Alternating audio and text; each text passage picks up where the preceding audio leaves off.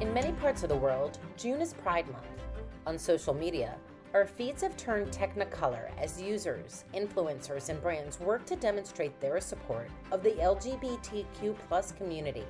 This year, brands in particular are working harder to show that support as the expectations of them are heightened. With more consumers aware of the concepts of rainbow washing and allyship, they've learned to better discern what it truly means to be an ally all year round and not just to check a box. Not only are consumers watching closely, but they're calling out brands and their leaders who are here for sticker value only, while not doing all that they can to advance diversity, equity, and inclusion. It's not enough for a company to say that they are an ally. Audiences want brands to prove it.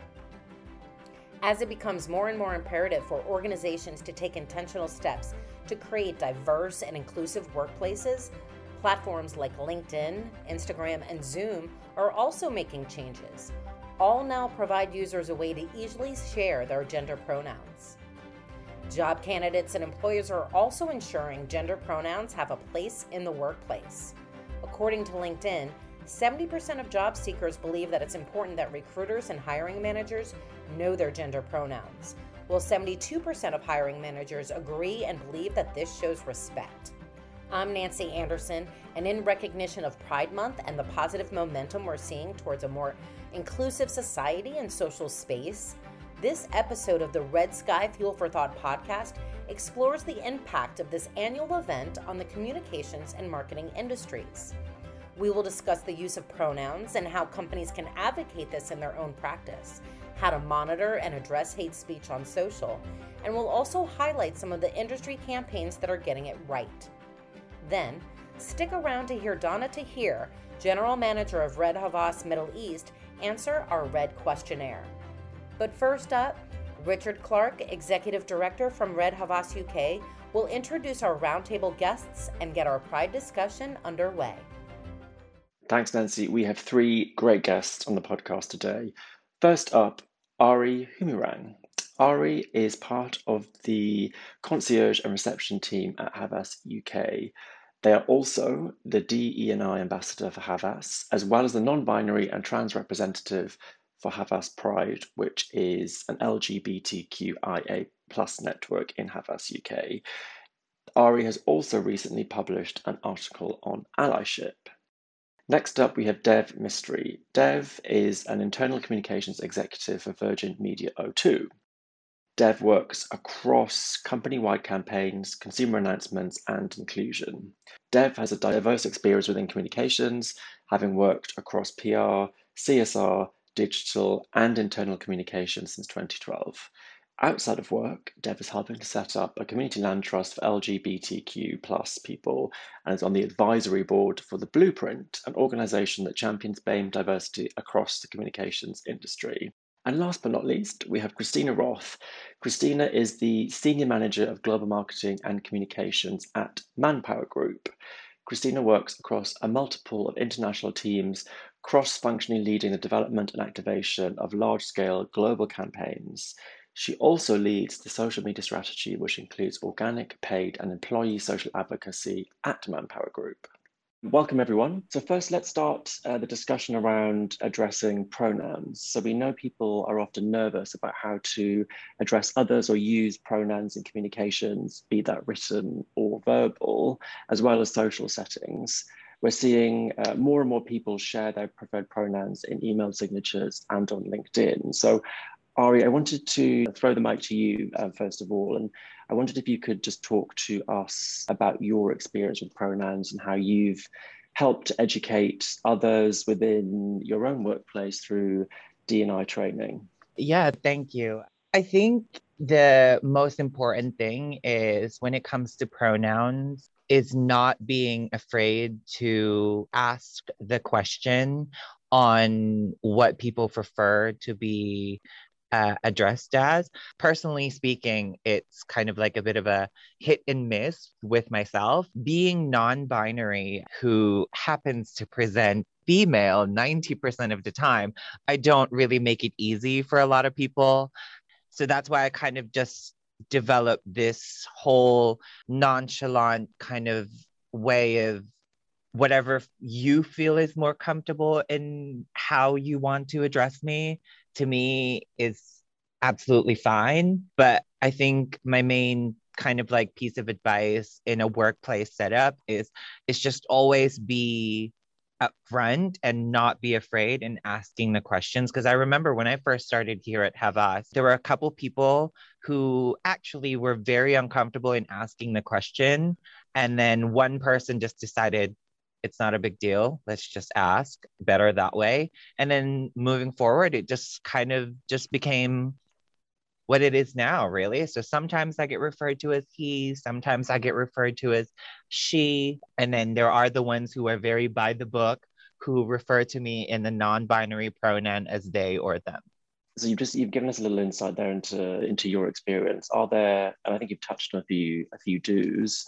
What would you say are the do's and don'ts to our listeners, just in terms of what they should know, when it comes to, well, I guess just that you can talk to as someone from within this community, like what would the do's and don'ts be? I think the main do's and don'ts is never assume. Just because someone is presented a certain way doesn't mean that they they would feel comfortable being referred to, with a different pronoun. If you're unsure of how to address someone using pronoun, it's always better to just use their name. I think that those are kind of like the two main things. As I've kind of like trained people in the past for D&I and sort of like pronoun kind of like specific topic, those were the kind of like two main things that I've always kind of said to everyone in HKX is that never assume. And it's always better to refer to them as their name if you're unsure and if you don't want to ask the question. Because I know that to a lot of people, that could be a bit uncomfortable. Christina, then just throwing this to you, can you talk a little bit more about, or just explain your role at Manpower Group in terms of educating employees and employers on this on this kind of topic of addressing pronouns, and also sort of within your role from a social media perspective, how you navigate that? Sure. Yeah, at Manpower Group in global strategic communications, I work cross-functionally with our teams to develop integrated global campaigns and equip our country teams with the resources that will help them activate and localize in their regions. And so many of our campaigns are naturally social led, especially with the rise of social media usage overall becoming more important as an element in how we reach our audiences and share our brand communications. And so specifically for Pride Month, we were intentional with how we rolled this out and our messaging, and chose to focus on, how to be an ally and the education around the importance of inclusive language in the workplace. And so we partnered, with Red Havas, of course, and our teams from various countries, from Europe to Asia Pacific and North America. And we also worked with our LGBTQ employee business resource group as well, which was a great collaboration. And we developed an internal employee activation guide, as well as an external social content series that are both to be used internally for our employees and recruiters, as well as externally, shared with our clients, with the goal to give both employees and employers tactical ways to be LGBTQ inclusive and really, helping to create that inclusive work culture. And Deb, so we've just been hearing sort of a personal perspective, and just from Christina there in terms of, from a kind of a company-wide perspective. What about, can you talk to us more brand perspective and a brand point of view? Are these sort of conversations that you're having at Virgin Media O2? Yeah, 100% we are. And I think they happen on a variety of different levels as well. So I think from a brand point of view and external marketing especially, looking at kind of not just the visible diversity that you might see, but also looking at the different aspects of communities that we can include. And we've definitely seen a shift over the past few years just about having that diversity and opening up kind of the conversations around creativity in those areas as well. I think from an internal point of view, in terms of an internal brand, for us, we've always been quite playful and very curious as well. And I think what was great this year was that proactively, internally, we went out with kind of really inclusive messaging, but gave people the opportunity to include their pronouns in their signatures, or champion kind of opportunities where we could, say on Workplace or even LinkedIn, and highlighted them to people. But it's also about doing that explanation work as well to people and customers as well, just explaining why adding pronouns or inclusive language might be important for inclusivity, because actually you're making it easier or more comfortable for people to engage with you, because you're recognizing kind of some of the similarities that you have as well. I think from a brand point of view as well, in terms of comms as well, had a really interesting conversation recently about grammar and the functionality of words and communications, and actually how sometimes using they them pronouns was difficult because people are always kind of trained to write he, him, she, her, etc. But actually we kind of just dismiss that whole thought, because actually they them kind of using those pronouns is in our vocabulary already. We just don't think about it. The words and the pronouns fit perfectly already in sentence structure, etc. So sometimes it's just that preconceived conception that we have that we kind of need to break down first.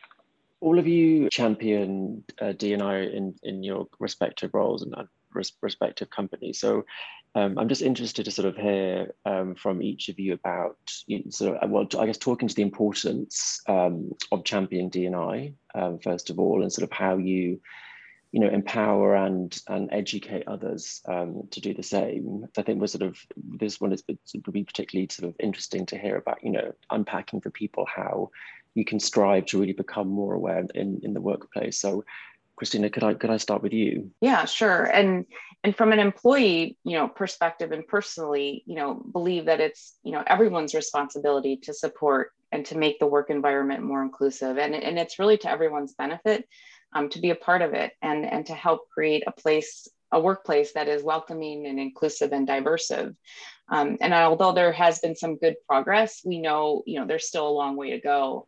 And so would advise, everyone to continue to learn and to grow, be open and empathetic, really to other people's perspectives and their journey. And, ask if you're not sure, like Ari mentioned, and educate yourself on the history behind diverse groups, especially the LGBTQ community. And I'll say, from a client perspective, as employers in society, should all be asking, what more can we do to make sure there's meaningful jobs and competitive wages and equitable promotions and wider opportunities that are available for all. And at Manpower Group, our teams, we work and partner around the world with clients on their talent strategies and help them align with their D&I ambitions, with actionable plans to hire more inclusively and to keep the diverse talent that they hire, which of course includes both their full-time employees as well as their contingent workforce and suppliers. In fact, our talent solutions brand just released a podcast similar that our clients have been asking for more about with regard to, the ROI of DE&I and the importance of data that showcases that ROI as far as measuring diversity and inclusive cultures. And we know it's not just the right thing to do, but it also achieves better business outcomes as well. And Ari, from your sort of just back to you and your own sort of personal experience. So, like myself, you also work at Havas, and we've talked a lot about the importance of D&I from a Havas perspective. How did you feel or come to feel comfortable about bringing your true self to work?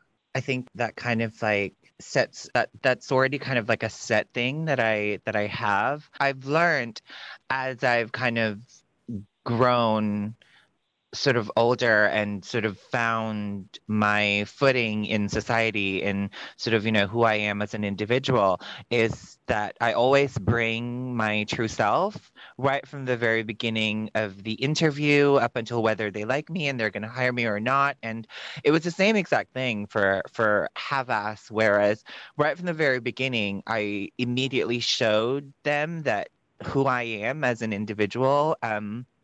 And it was a very welcoming, kind of situation, because I felt accepted right there and then at the interview. And then as soon as I started working here at Havas, it was as if like I kind of immediately fit in. So I didn't have to sort of maybe sort of hide. I don't want to say hide, but could, for lack of a better word, sort of hide who I am. Whereas like in the past, before I became comfortable in who I am, that was something that I used to do a lot, is that I would always sort of, you know, hide who I am at first and then sort of get a kind of general feel of the lay of the land to see if these people are going to be accepting towards me or not.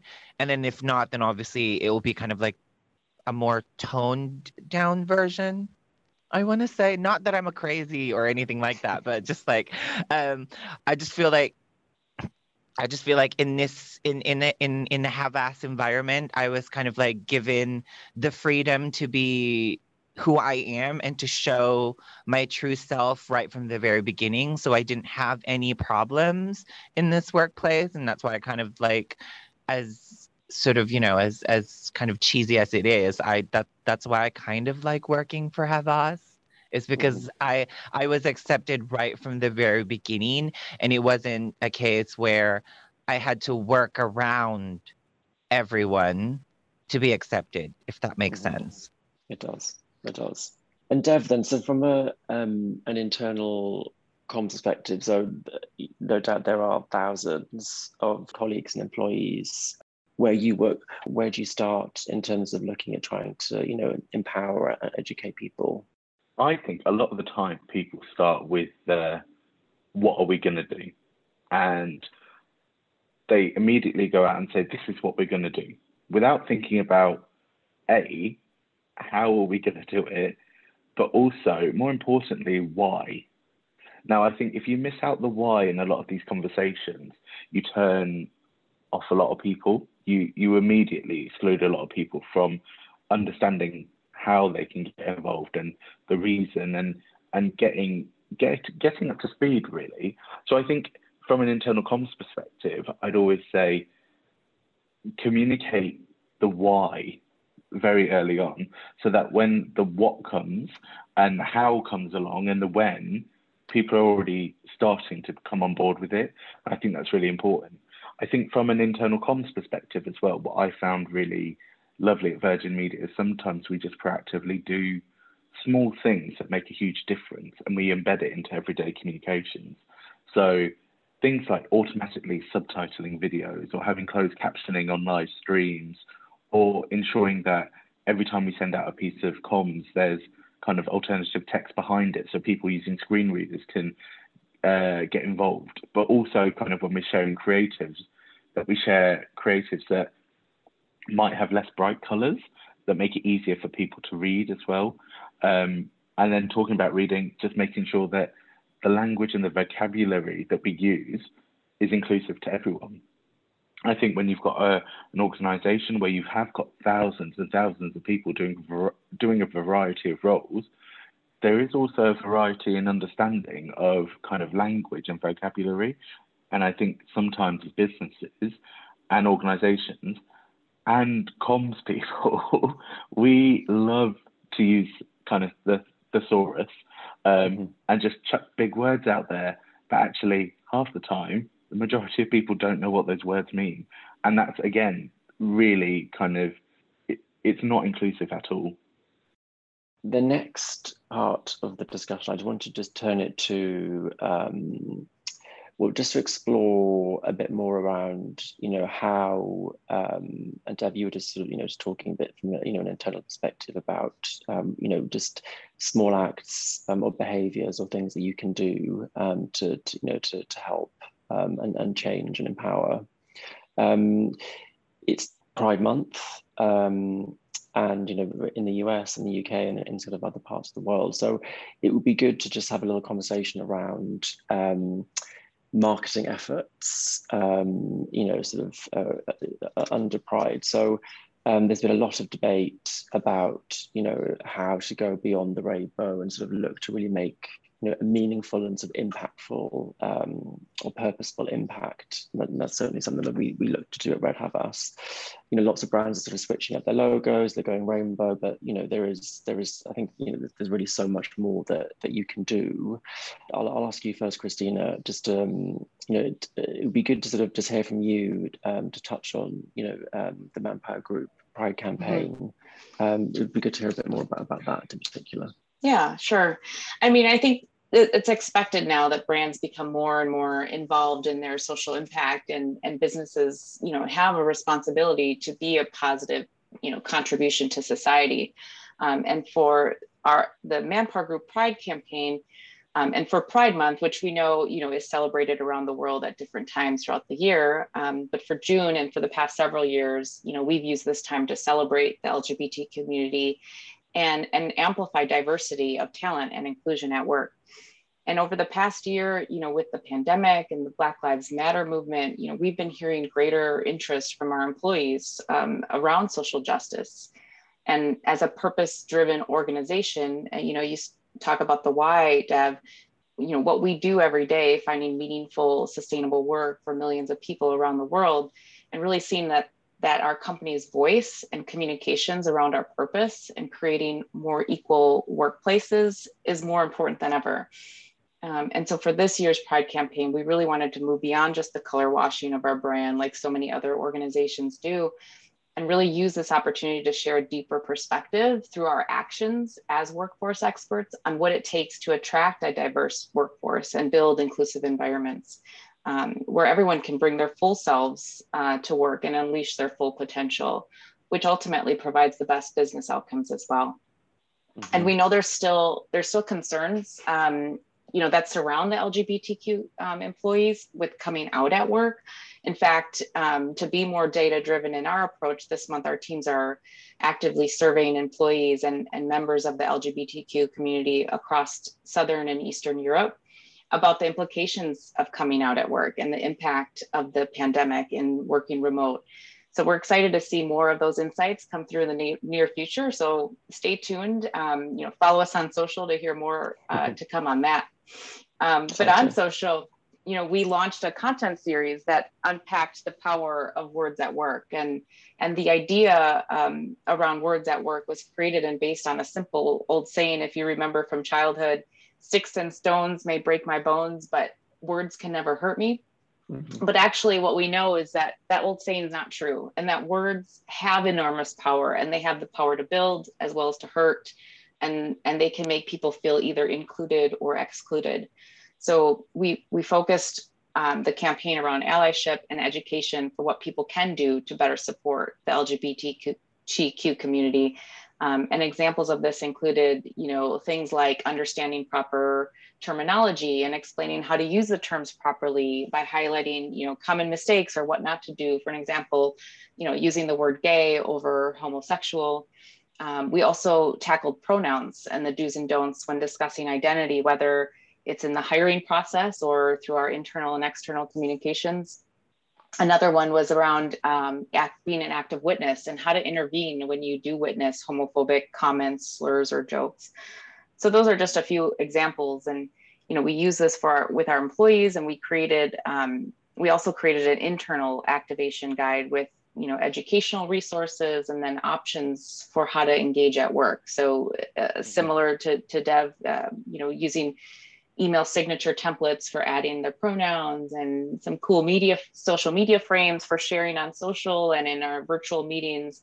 So it's been fun to see all the ways that our employees are engaging as well and sharing and tagging us on social. And it's also been great to see our country teams adapting this for their audiences and further elevating that conversation and sharing the value to clients and candidates. Dev, I want to put that question to you because we've just been hearing from Christine, obviously talking, very much going about sort of beyond colour washing.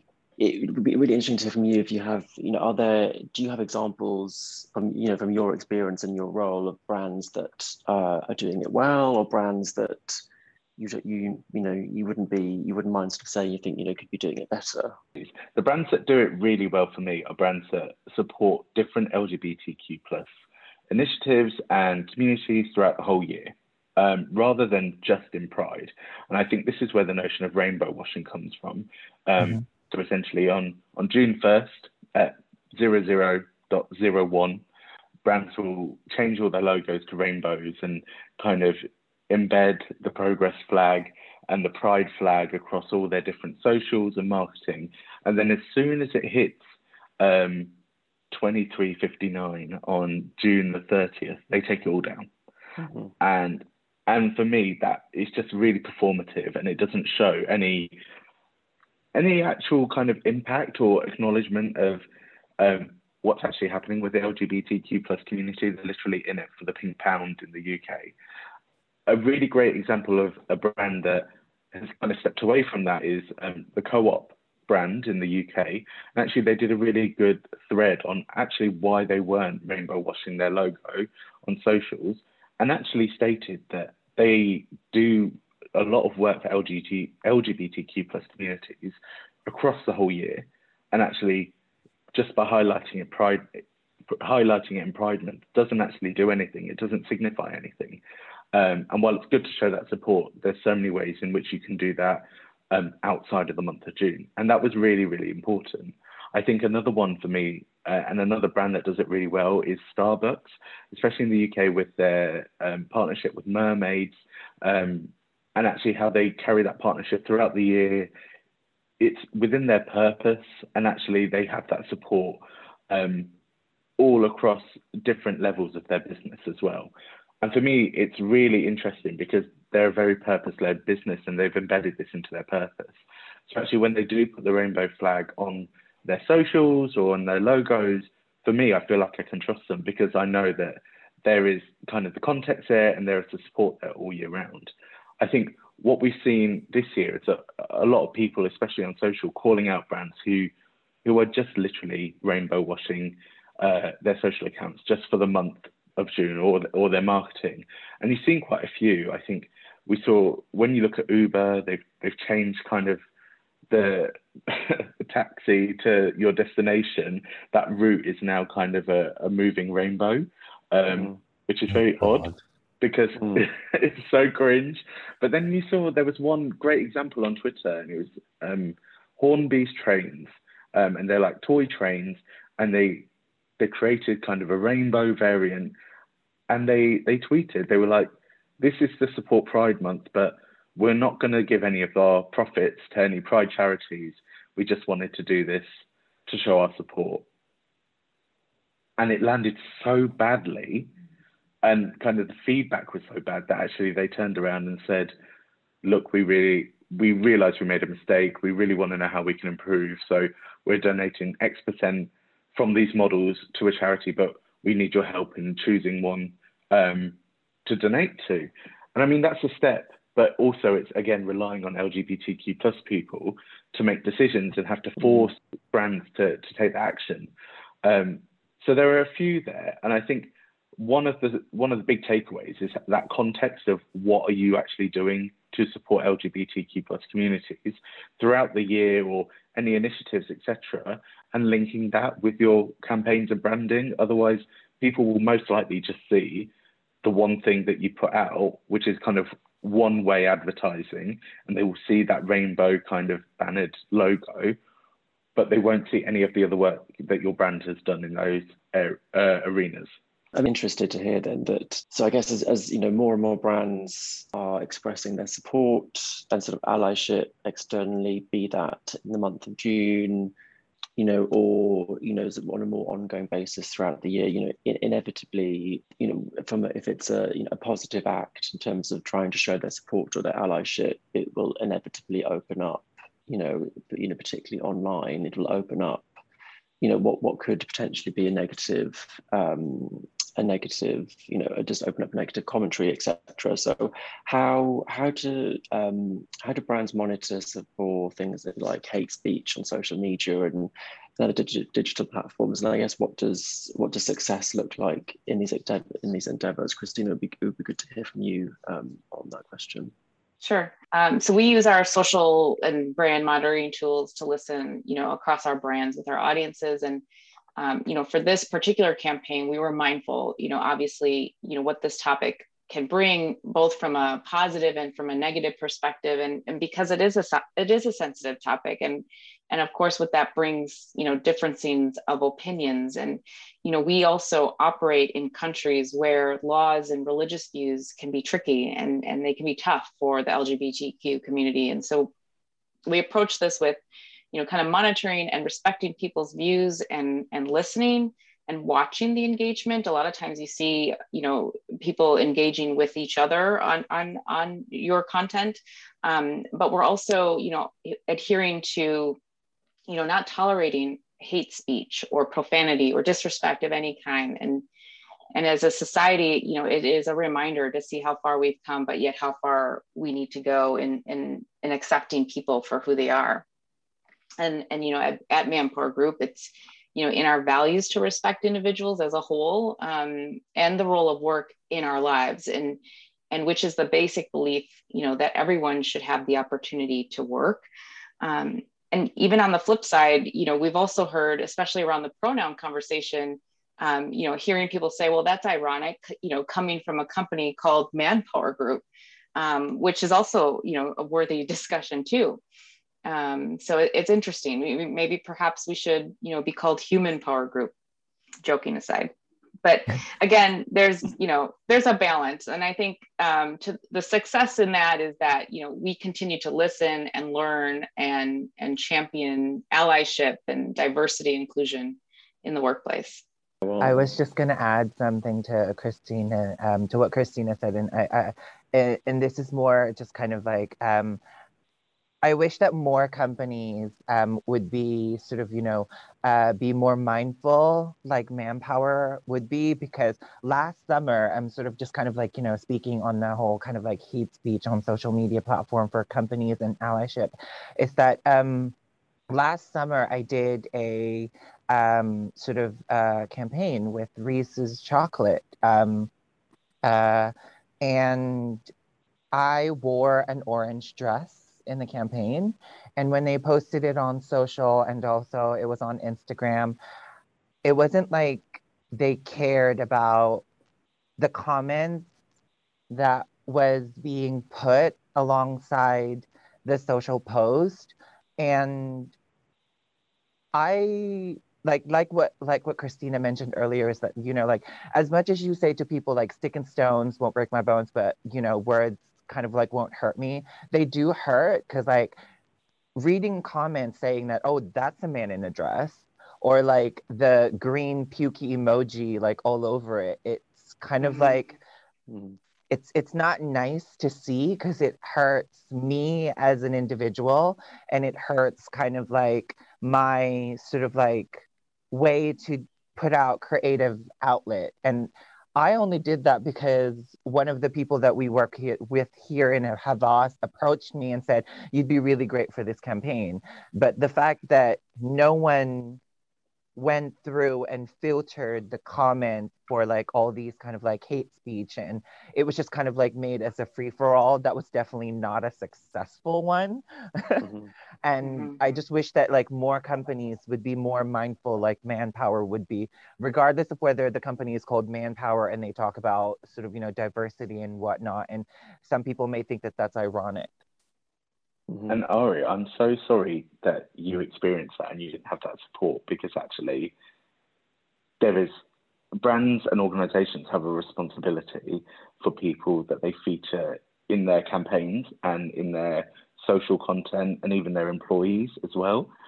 And actually, by not taking on that responsibility and leaving people to face kind of harassment and abuse without responding to it, and without protecting their people, whether they're employees or ambassadors or influencers, is a real kind of neglect of that responsibility, but also shows you what those brands are really like. Because actually, if there is a fear of kind of using, if there's a fear of responding to negative criticism or abuse in that way, then it shows that brands don't really care about the people that they're putting out there, and actually shows that they're kind of monetizing on a protected characteristic or a trait or an identity and that's all they care about. And that's definitely what we can take from some of these examples and situations as well. Agreed. Because I definitely felt like a queer token in that moment. Like a token queer, sorry. Because just to kind of bring this conversation to a close, I think it would be good to hear what are the 1 to 2 things that you think brands or companies should be doing in terms of their marketing efforts to really make a meaningful impact in D&I communications, be that, well, it's internally and externally, it's absolutely both. So I'm happy to kick off. I think the top thing I would say is have that diversity in the room when you're coming up with these campaigns, concepts, ideas, processes. If you have the same type of person repeated like 6 or 7 times, you're always going to get the same train of thought. It might be slightly different, but people who are the same don't share those different experiences. And actually, I think sometimes when brands fail really hard, when you look at the people in the room, there isn't that diversity there. And that's really important across all levels of your business. So that's one thing that I would say. My second one would be from an internal point of view, your people are your biggest asset. Your people are your biggest advocates as well. So if you're not listening to them and if you're not talking to them and you're not engaging them before making big decisions and big plans, then you're not necessarily doing it right. So for any big kind of campaigns that you're going out there where there is a big diversity angle associated with it, or if you're going to talk on a specific issue, a lot of businesses have employee resource groups or support groups and or networks. Talk to them, get their consultation, use them as friendly critics. Use that resource and use that advocacy and passion to help shape what you're putting out there, and it becomes a lot more authentic almost automatically. So that would be my advice. Mm-hmm. I'll jump in. I mean, I think, the idea of, D&I communications, it seems to be just our new way of being, and thank goodness, right? And beyond just Pride Month, that we have gotten to this place where we're focused on it, and I think it'll continue to grow. And so, being that it's not just a one and done with Pride Month, but going beyond, as we integrate, the use of pronouns and more frequently, and how it's shaping our culture and our recruitment strategies, especially for the future of work. And the second piece I would say is to over communicate, more frequently, internally, externally, and at speed, to really reinforce the message that supports, inclusiveness, and that importance of education, I think, is really key, as well as you start learning, the more and more, and sharing with your team, especially at work, and eventually, that will continue to be spread throughout and how we recruit and put people to work.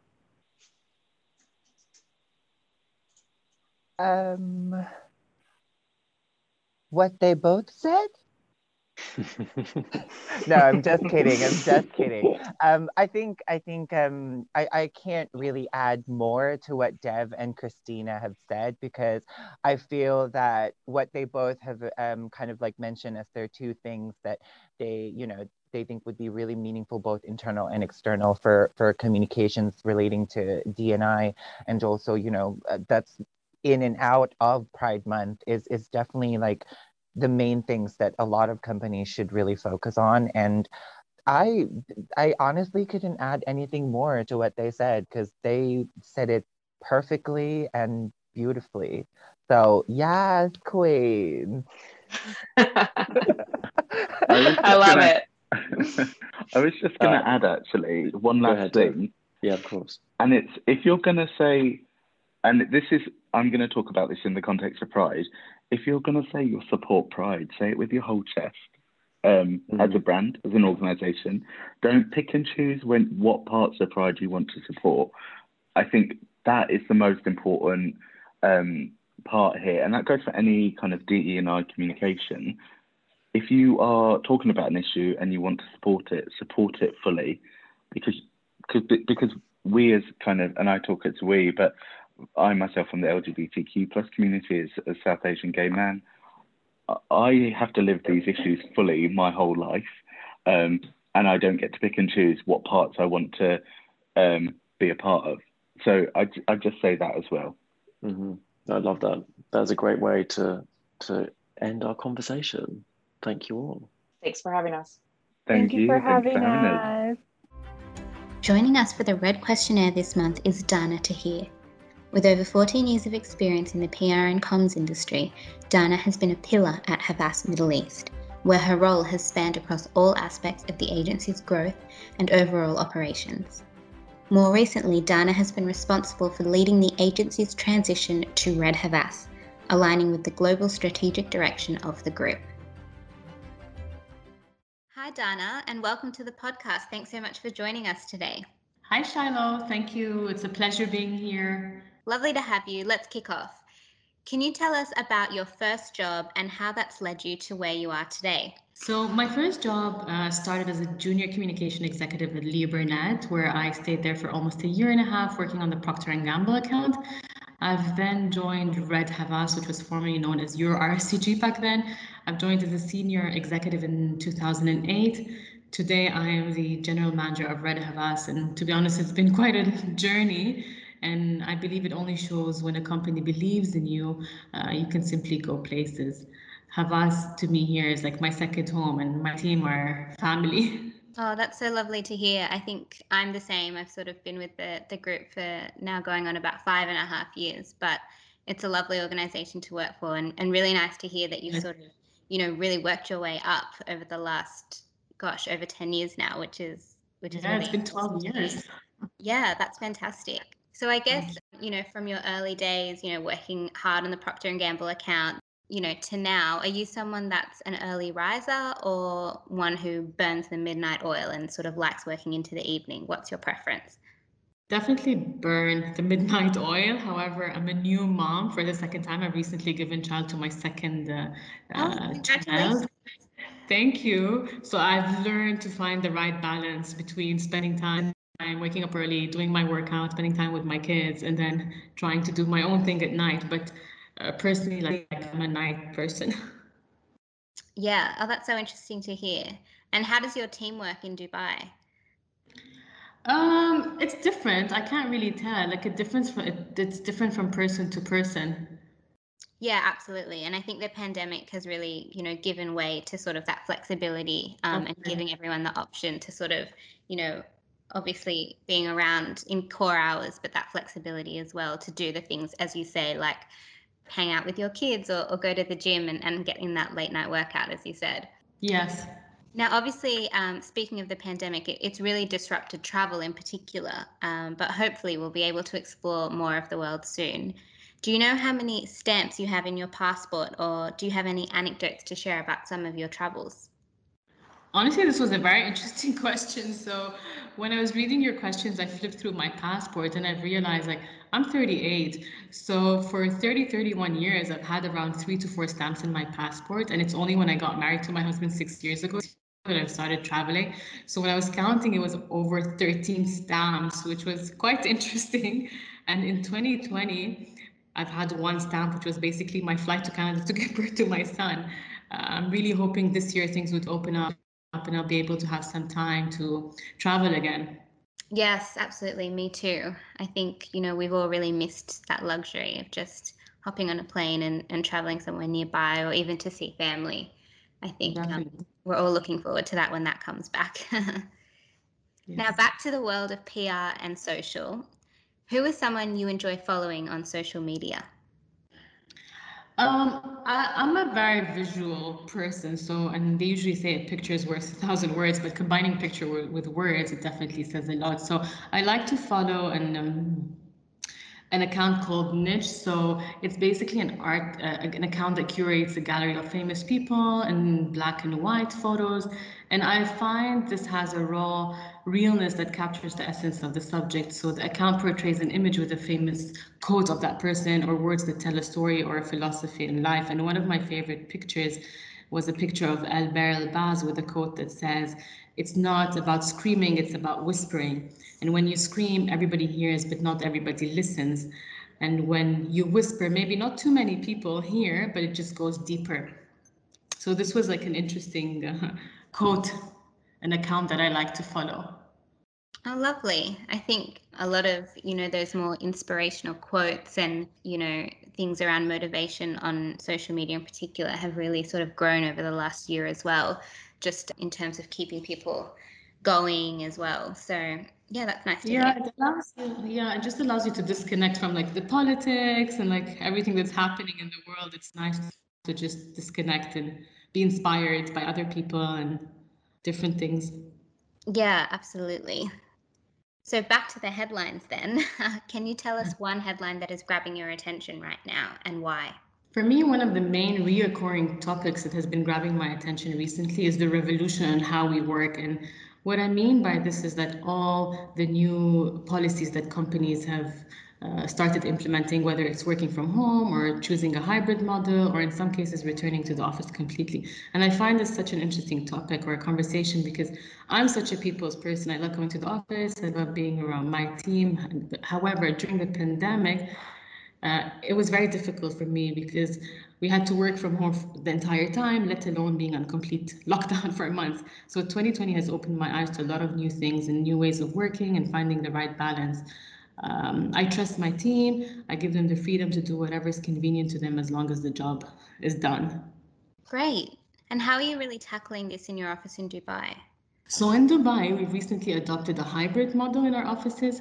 And even with this model, there's been a lot of questions on, shall your employee pick the working from home days or shall managers select these days for the employees? And according to a recent study by Harvard Business, which I read like I think 2 or 3 days ago, they advise companies to encourage managers to choose different their office days for two simple reasons. Like one is the challenge of managing a hybrid team, which can generate like two different groups. So you have the office-in group and a home out group. And the second main concern is the risk of diversity. Like we've seen that a lot of mothers, for example, with children, I think it was over like 60-70% didn't want to come back home. So again, as I mentioned, like the pandemic has started this revolution in how we work, and just research again has shown that this can make firms more productive, employees happier. But like all other revolution, it's very difficult to navigate, and firms really need leadership from the top to ensure that the workforce remains diverse and truly inclusive. And I believe it's an ongoing conversation, like there's new ways of working that are still being talked about. So I think this is an interesting thing that I'd like to see how it will progress. Yeah, absolutely. I think, I bet all leaders are sort of navigating this one differently, because everyone in the team sort of has different needs and different comfort levels as well in terms of returning back to the workplace. But great to sort of hear how you're innovating in Dubai. Yes, and I think it has been well received by our team. Just giving them the freedom of like it's a balance between coming to work and still keeping the culture, because I think culture is like a main important element of your organization. Absolutely. And I think in our world, in the creative space as well, culture and creativity sort of go hand in hand, and it's really nice to sort of have that in-person communication for those specific parts of that as well. So finally, to sort of wrap things up, after what has been, I guess, one of the most challenging years for all industries and workforces, what's your message of encouragement for the future? Again, this past year has taught us a lot. It definitely reinforced the importance of being around family and loved ones and having both this emotional and psychological support, as well as, I think, appreciating the value of time more than ever before. So I would say just to spend as much time as possible with those who inspire you, a team in which you believe in and can work together, support each other, basically to build a better ecosystem where both there's the individual and collective well-being is the priority. Absolutely. I think, putting well-being first is quite crucial and key. So that's really nice to hear, particularly from someone who's, a leader of a team. Well, thank you so much for your time, Dana. It was lovely to sort of feature you on the podcast and hear what's going on in the Middle East. Love to catch up with you again and speak soon. Thank you. It's been a pleasure. Thank you for joining the Red Sky Fuel for Thought podcast. We hope you'll join us again for more of the latest communications, insights, and trends from the team at Red Havas. Please make sure to subscribe to the show using your favorite podcasting app. You can find us on iTunes, Spotify, Google Podcasts, and more. And don't forget to rate and review today's show. We'd love to hear from you.